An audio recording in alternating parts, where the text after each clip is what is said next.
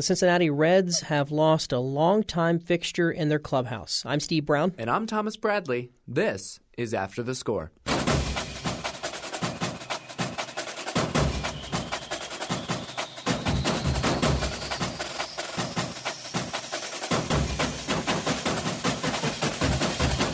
Welcome to After the Score, 89.7's weekly look at sports. This week, we'll look back at the career of Orlando Pace, the all-time great offensive lineman. Learn this week he's going into the Pro Football Hall of Fame. We'll also share our thoughts on Johnny Football, Johnny Manziel. We've poked a lot of fun at him in the show, but his life appears to have taken a scary turn with an alleged domestic incident in Dallas. But first, normally when we talk about a professional sports team, it's about the players, maybe the coaches, maybe even the front office, but not the clubhouse manager. But Bernie Stowe wasn't your typical clubhouse guy. He managed the Reds clubhouse for 46 years, from before the Big Red Machine all the way through the 1990 World Title till just 2 years ago. And Bernie Stowe died this week at the age of 80. Reds fans and players have countless stories to share. We'll hear some of those now with former Reds pitcher Tom Browning. Thanks for joining the show. Thanks, glad to be here. So what do you remember most about Bernie Stowe? Oh, that little smirk he used to carry around knowing that he had something on his mind about doing some sort of prank or, he just had a way of enlightening your day. Awesome guy to be around. But, he did a lot of pranks, and he had some things that he did, to kind of lighten the day. He was clubhouse manager. What were some of your favorite or most memorable pranks that he did around the clubhouse? Well, he had this box called the mongoose. He acted like he had a real live mongoose in there, and he had it spring-loaded with a piece of a tail of something. I don't know, it was a squirrel. It might have been a mongoose tail for all I know. But he used to bring it out there and say, and he'd hit the cage. He'd act like the thing was getting really vicious, and they'd get a lot of guys come around, and then he hit that spring, and it popped that tail off. Out in the out, and them guys would go scattering. It was awesome. He sounds like a funny guy. I saw a quote from Johnny Bench that really was pretty powerful. He said that Stowe was, quote, a man that raised us, in a sense. He said he was the constant in the turmoil, a friend who waited on us hand and foot. So he was a friend in the sense that you're saying he was quite a jokester, but he was also somewhat of a father figure, especially to the younger players. Oh, absolutely. He reared a lot of us, I suppose. He kind of helped a few of us cut our teeth, but he was a friend. He was a teammate. He was a father figure. He was a guy that, if you needed absolutely anything or anything going on in your life that needed some sort of help, he was there. You went to him, and we found a solution, and, he was great at that, but he was. I think that's put really quite fairly that he was a father figure. On any team, you have obviously the players and then the manager. You had your pitching coaches, the bullpen coach, that ordeal. But I guess not a lot of people know about the clubhouse manager. Can you explain exactly what Stowe's role was on the team day to day? Absolutely. He was.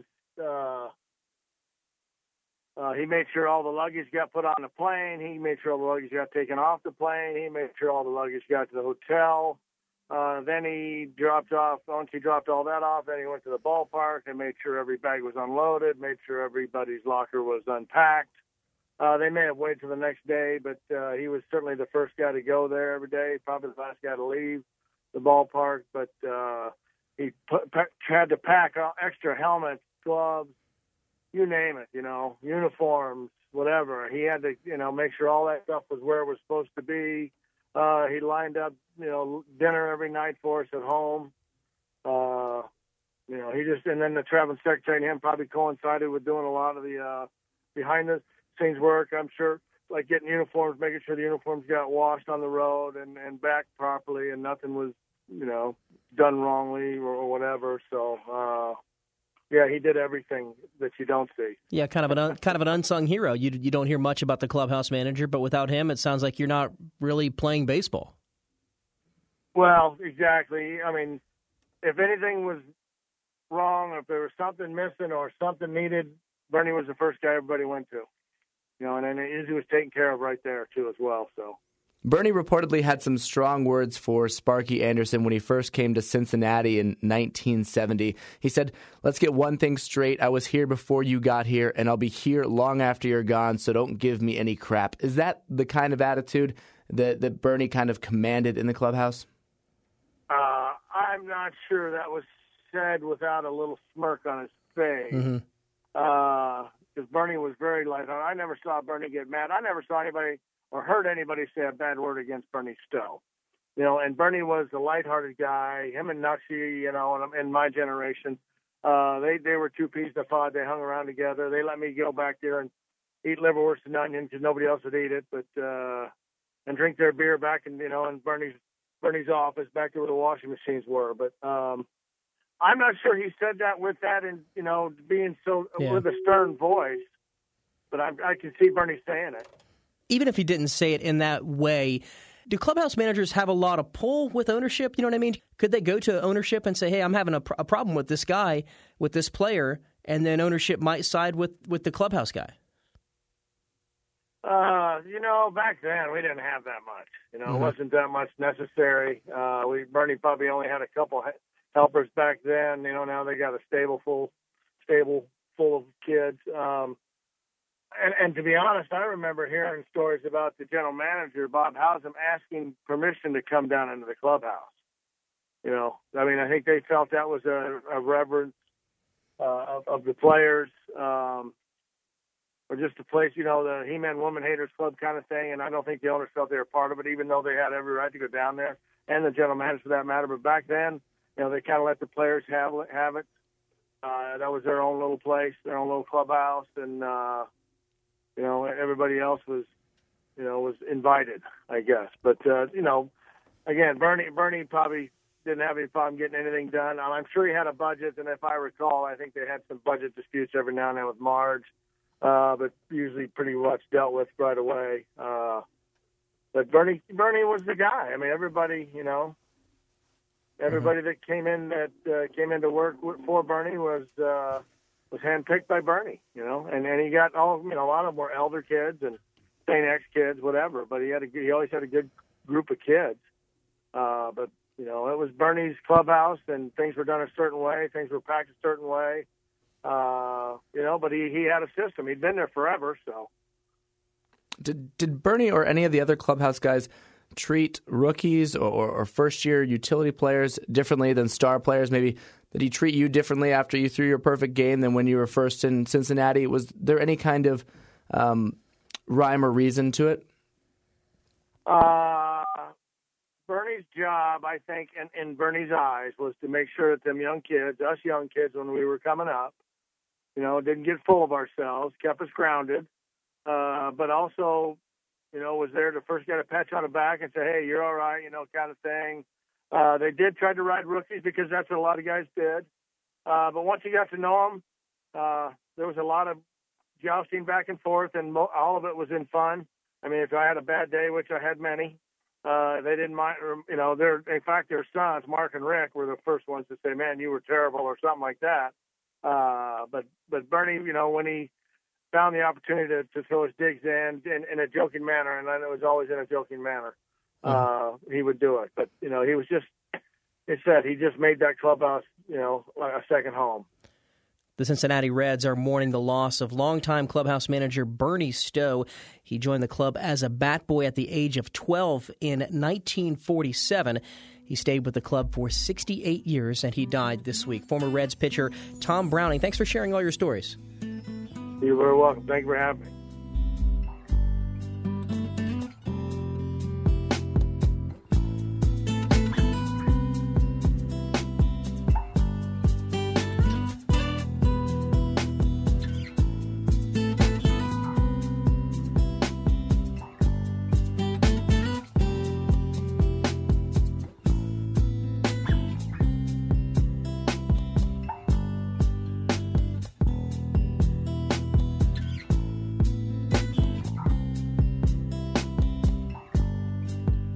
There's been a lot of backlash lately to an idea to build a new sports facility in Columbus that would attract a lot of events and teams, including the Cleveland Browns. And getting the Cleveland Browns training facility to Columbus was not the controversial part. Many teams have their training facilities in other cities. The controversial part was how they were going to pay for it.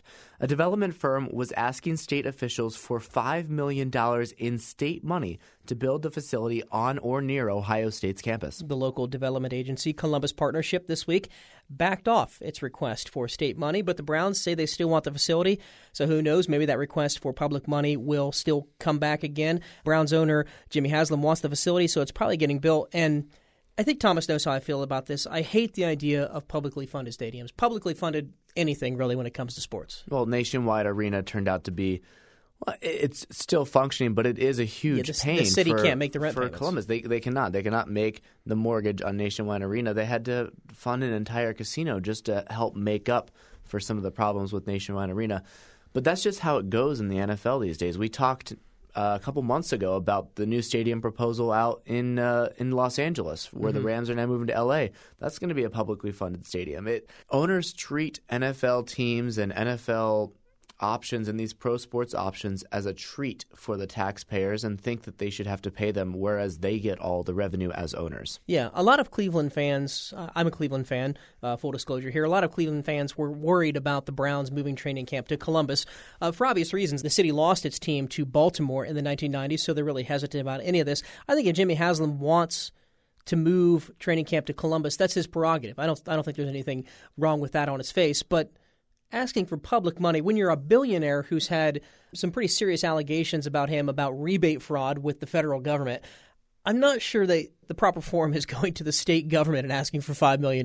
I think the issue comes here that the three major populations in Ohio, Cincinnati, Cleveland, and Columbus, make up the majority of state taxpayers. This $5 million would come from everyone across the state of Ohio. So now you have close to a third of it coming from residents of Cincinnati paying for the Browns to move their facility, a third of it coming from Cleveland where residents are paying for their facility to leave Berea, and then a third coming from Columbus. So I think the argument there is that if Columbus Browns fans really want them to come to Columbus, and if the ownership really wants them to come to Columbus, the money should come from those two sources and not elsewhere. Yeah, I totally agree. And maybe even worse is people in Marietta or in Dark County in Western Ohio, people who might not even care about the NFL. You can make a case that the people in Cincinnati and in Cleveland at least have some emotional investment in the NFL. And so building a nice new stadium wherever it is might be good for the Browns, might be good for training camp, might be a good economic thing for the Browns.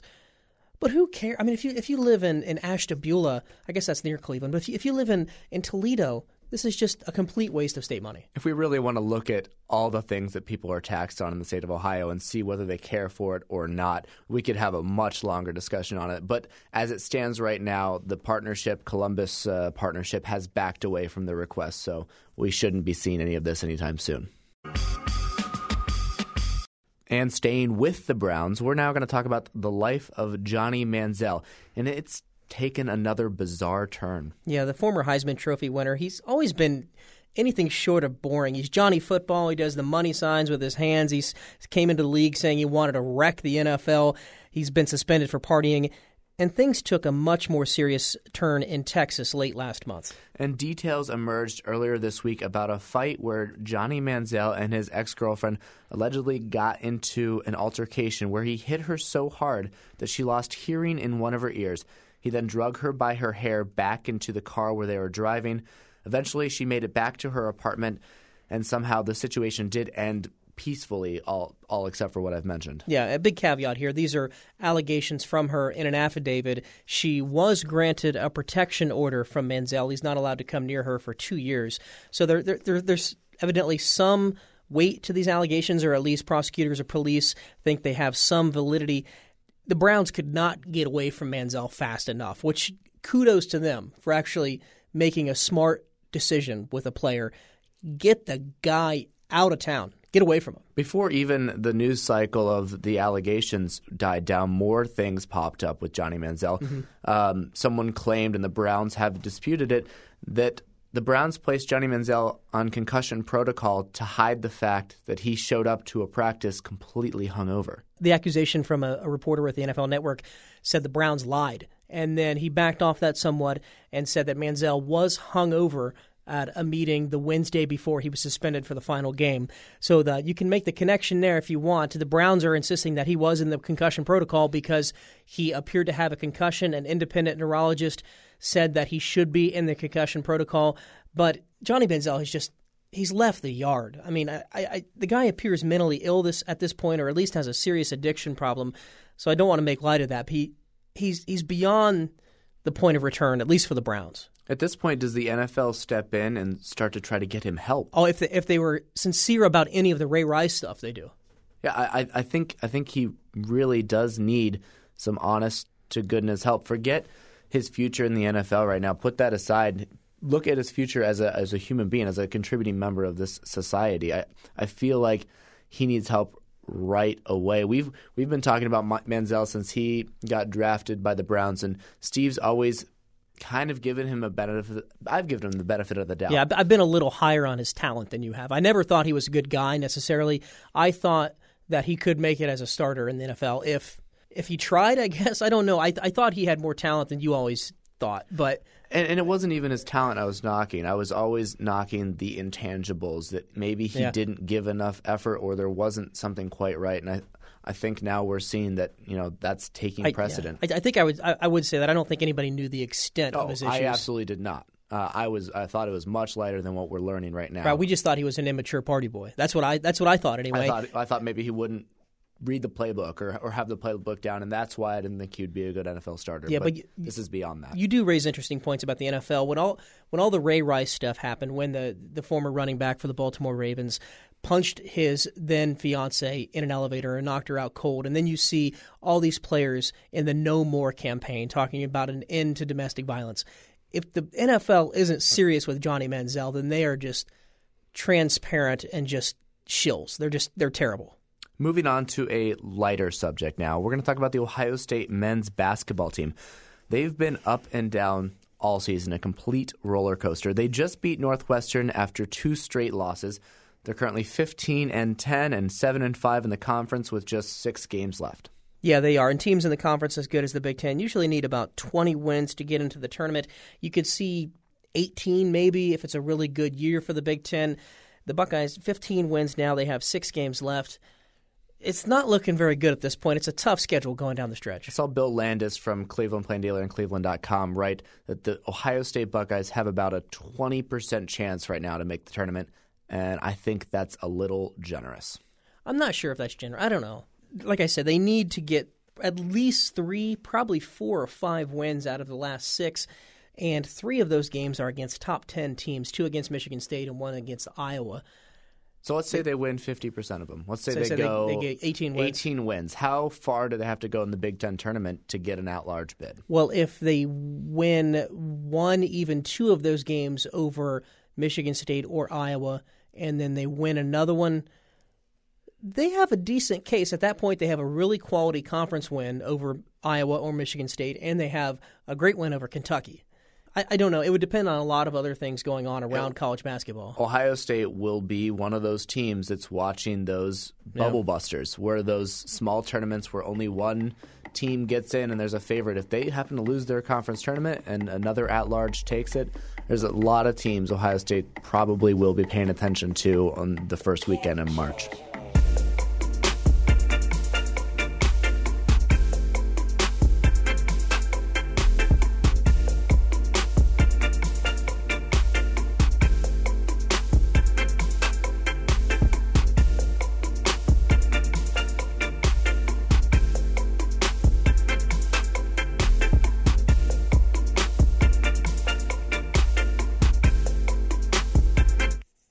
When you talk about all-time great offensive linemen at Ohio State, there are 2 people who stand out, John Hicks and Orlando Pace. Pace is the only 2-time winner of the Lombardi Award that's given to the best lineman or linebacker in college football. He also had a really great nickname, the Pancake Man. He was known for pancaking opposing players, knocking them flat on their back like a pancake. This week he learned he's going to Canton in the Pro Football Hall of Fame. For more on Pace's great career at Ohio State and equally great career in the NFL, we're joined now by Columbus Dispatch reporter Tim May. Tim, what made Orlando Pace so great? Why did he stand out above his peers so much? Well, on top of everything else, his God-given gifts, which included size, speed, strength. He had a relentlessness about him, and by that I mean he was always working to get better from day one. And he showed up at Ohio State way back when, and ready to play, physically ready to play, but also mentally ready to play. Because playing the offensive line at any major level of football, you've got to have a toughness about you. You've also got to have and that includes mental toughness.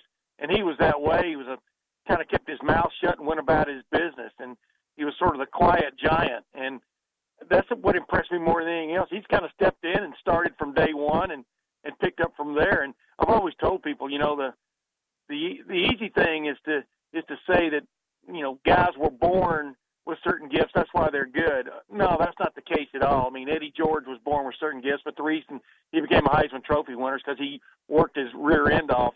And it was the same with Orlando Pace. He wanted to be the best offensive lineman in football, and I think he achieved that. He is the template as far as I'm concerned of if you want to see how to become the best in anything, watch what Orlando Pace did, because yes, he had certain inalienable rights when he was born that he was going to be pretty good at something, but then he worked on it, and the result is, as Kirk Barton says, former offensive lineman at Ohio State, he goes, he gets tired when he reads or sees someone say, well, the next Orlando Pace is going to be, he goes, there probably won't be another Orlando Pace.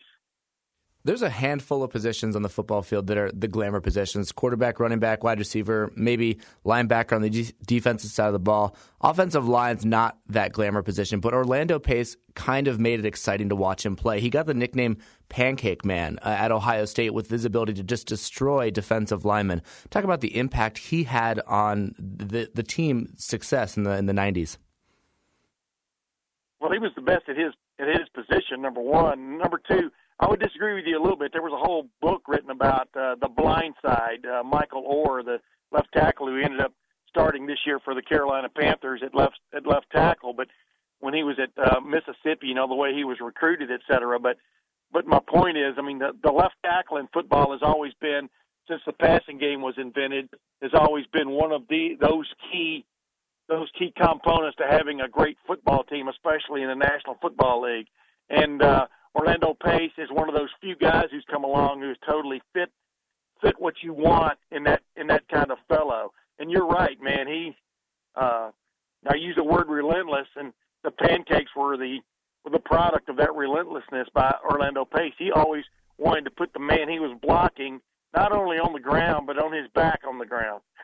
And I forgot the number of pancakes he had, but it would have made IHOP blush. A lot of people forget, or I guess we just take it for granted, that he was a Heisman Trophy finalist in 1996. Yeah. He was fourth place in the Heisman. Yeah, and who knows? Another day, and John Hicks, of course, finished second in that race, and those are probably the two highest finishing offensive linemen in history, especially from one school. But yeah, I mean, the thing about Orlando Pace was he had a way of getting into the highlight video because he was never stopping. At the end of a play, he'd be in the highlight because there he was leading Joe Montgomery down the field at Iowa way back when. That's one of the great moments in offensive lineman history, leading on that long run down the field. And that's just the way Orlando Pace played all the way to the whistle. And he was always looking for somebody else to block or maybe another pancake to put on the stack. 7 Pro Bowls, 1 Super Bowl, 3 first-team All-Pros. His NFL career was stacked. Was there ever any doubt he was going to get this Hall of Fame inductee? Not in my mind. I thought it was a joke that he wasn't the first ballot Hall of Famer because I thought he was that good. I thought he stood out among his peers, even at the professional level. I mean, he did help St. Louis win a Super Bowl, and he was Kurt Warner's blind side protector. No, I mean, I don't think there was any doubt he was going to end up in Canton, and I know he's pretty fired about being in. I remember when he got inducted in the Ohio State Hall of Fame and the College Football Hall of Fame. He was pretty fired up about that. I can't imagine what he's feeling right now because he's going to be inducted into the Pro Football Hall of Fame in his home state. 80, 100 miles from where he grew up. He's got to be pretty fired up. My brother used to work at the old Larkins facility on Ohio State's campus, and he would always play basketball with the guys. My brother was a very accomplished basketball player. He said Orlando Pace was by far the best player he ever played in person. He was a great basketball player. He probably could have played at Ohio State, maybe even gone on to play professionally. Well, let's don't get carried away. I don't think I am. Maybe I am. My brother was very. No. Yeah. I'm not knocking your brother's talent. Sure. Ability to spot talent. Sure. But Orlando Pace was a big man with quick feet and really good hands. I mean, I could see him. He could have been a great factor on the at least in college basketball. But the main thing is he's a space eater, and those guys, number one, with great athletic ability, and number two, the inability to move around a guy like that. You've got to go halfway around the world to get from one side of him to the other. Yeah, I could see him holding his own, but I'm not sure he would have taken a team to the NBA Finals on his basketball talent alone. He might have had to drop a few pounds. 325 pounds might be a little big for the hard foot. I'm not guarding him. I'll tell you that. I'm not guarding him. Even today, he looks like he's in shape. He looks like he could play football. I mean, the thing about him, he was that classic V shape. You never saw Orlando Pace as big and fat ever. We've been talking about Orlando Pace, recently named to Canton, the Pro Football Hall of Fame. We've been talking with Tim May of the Columbus Dispatch.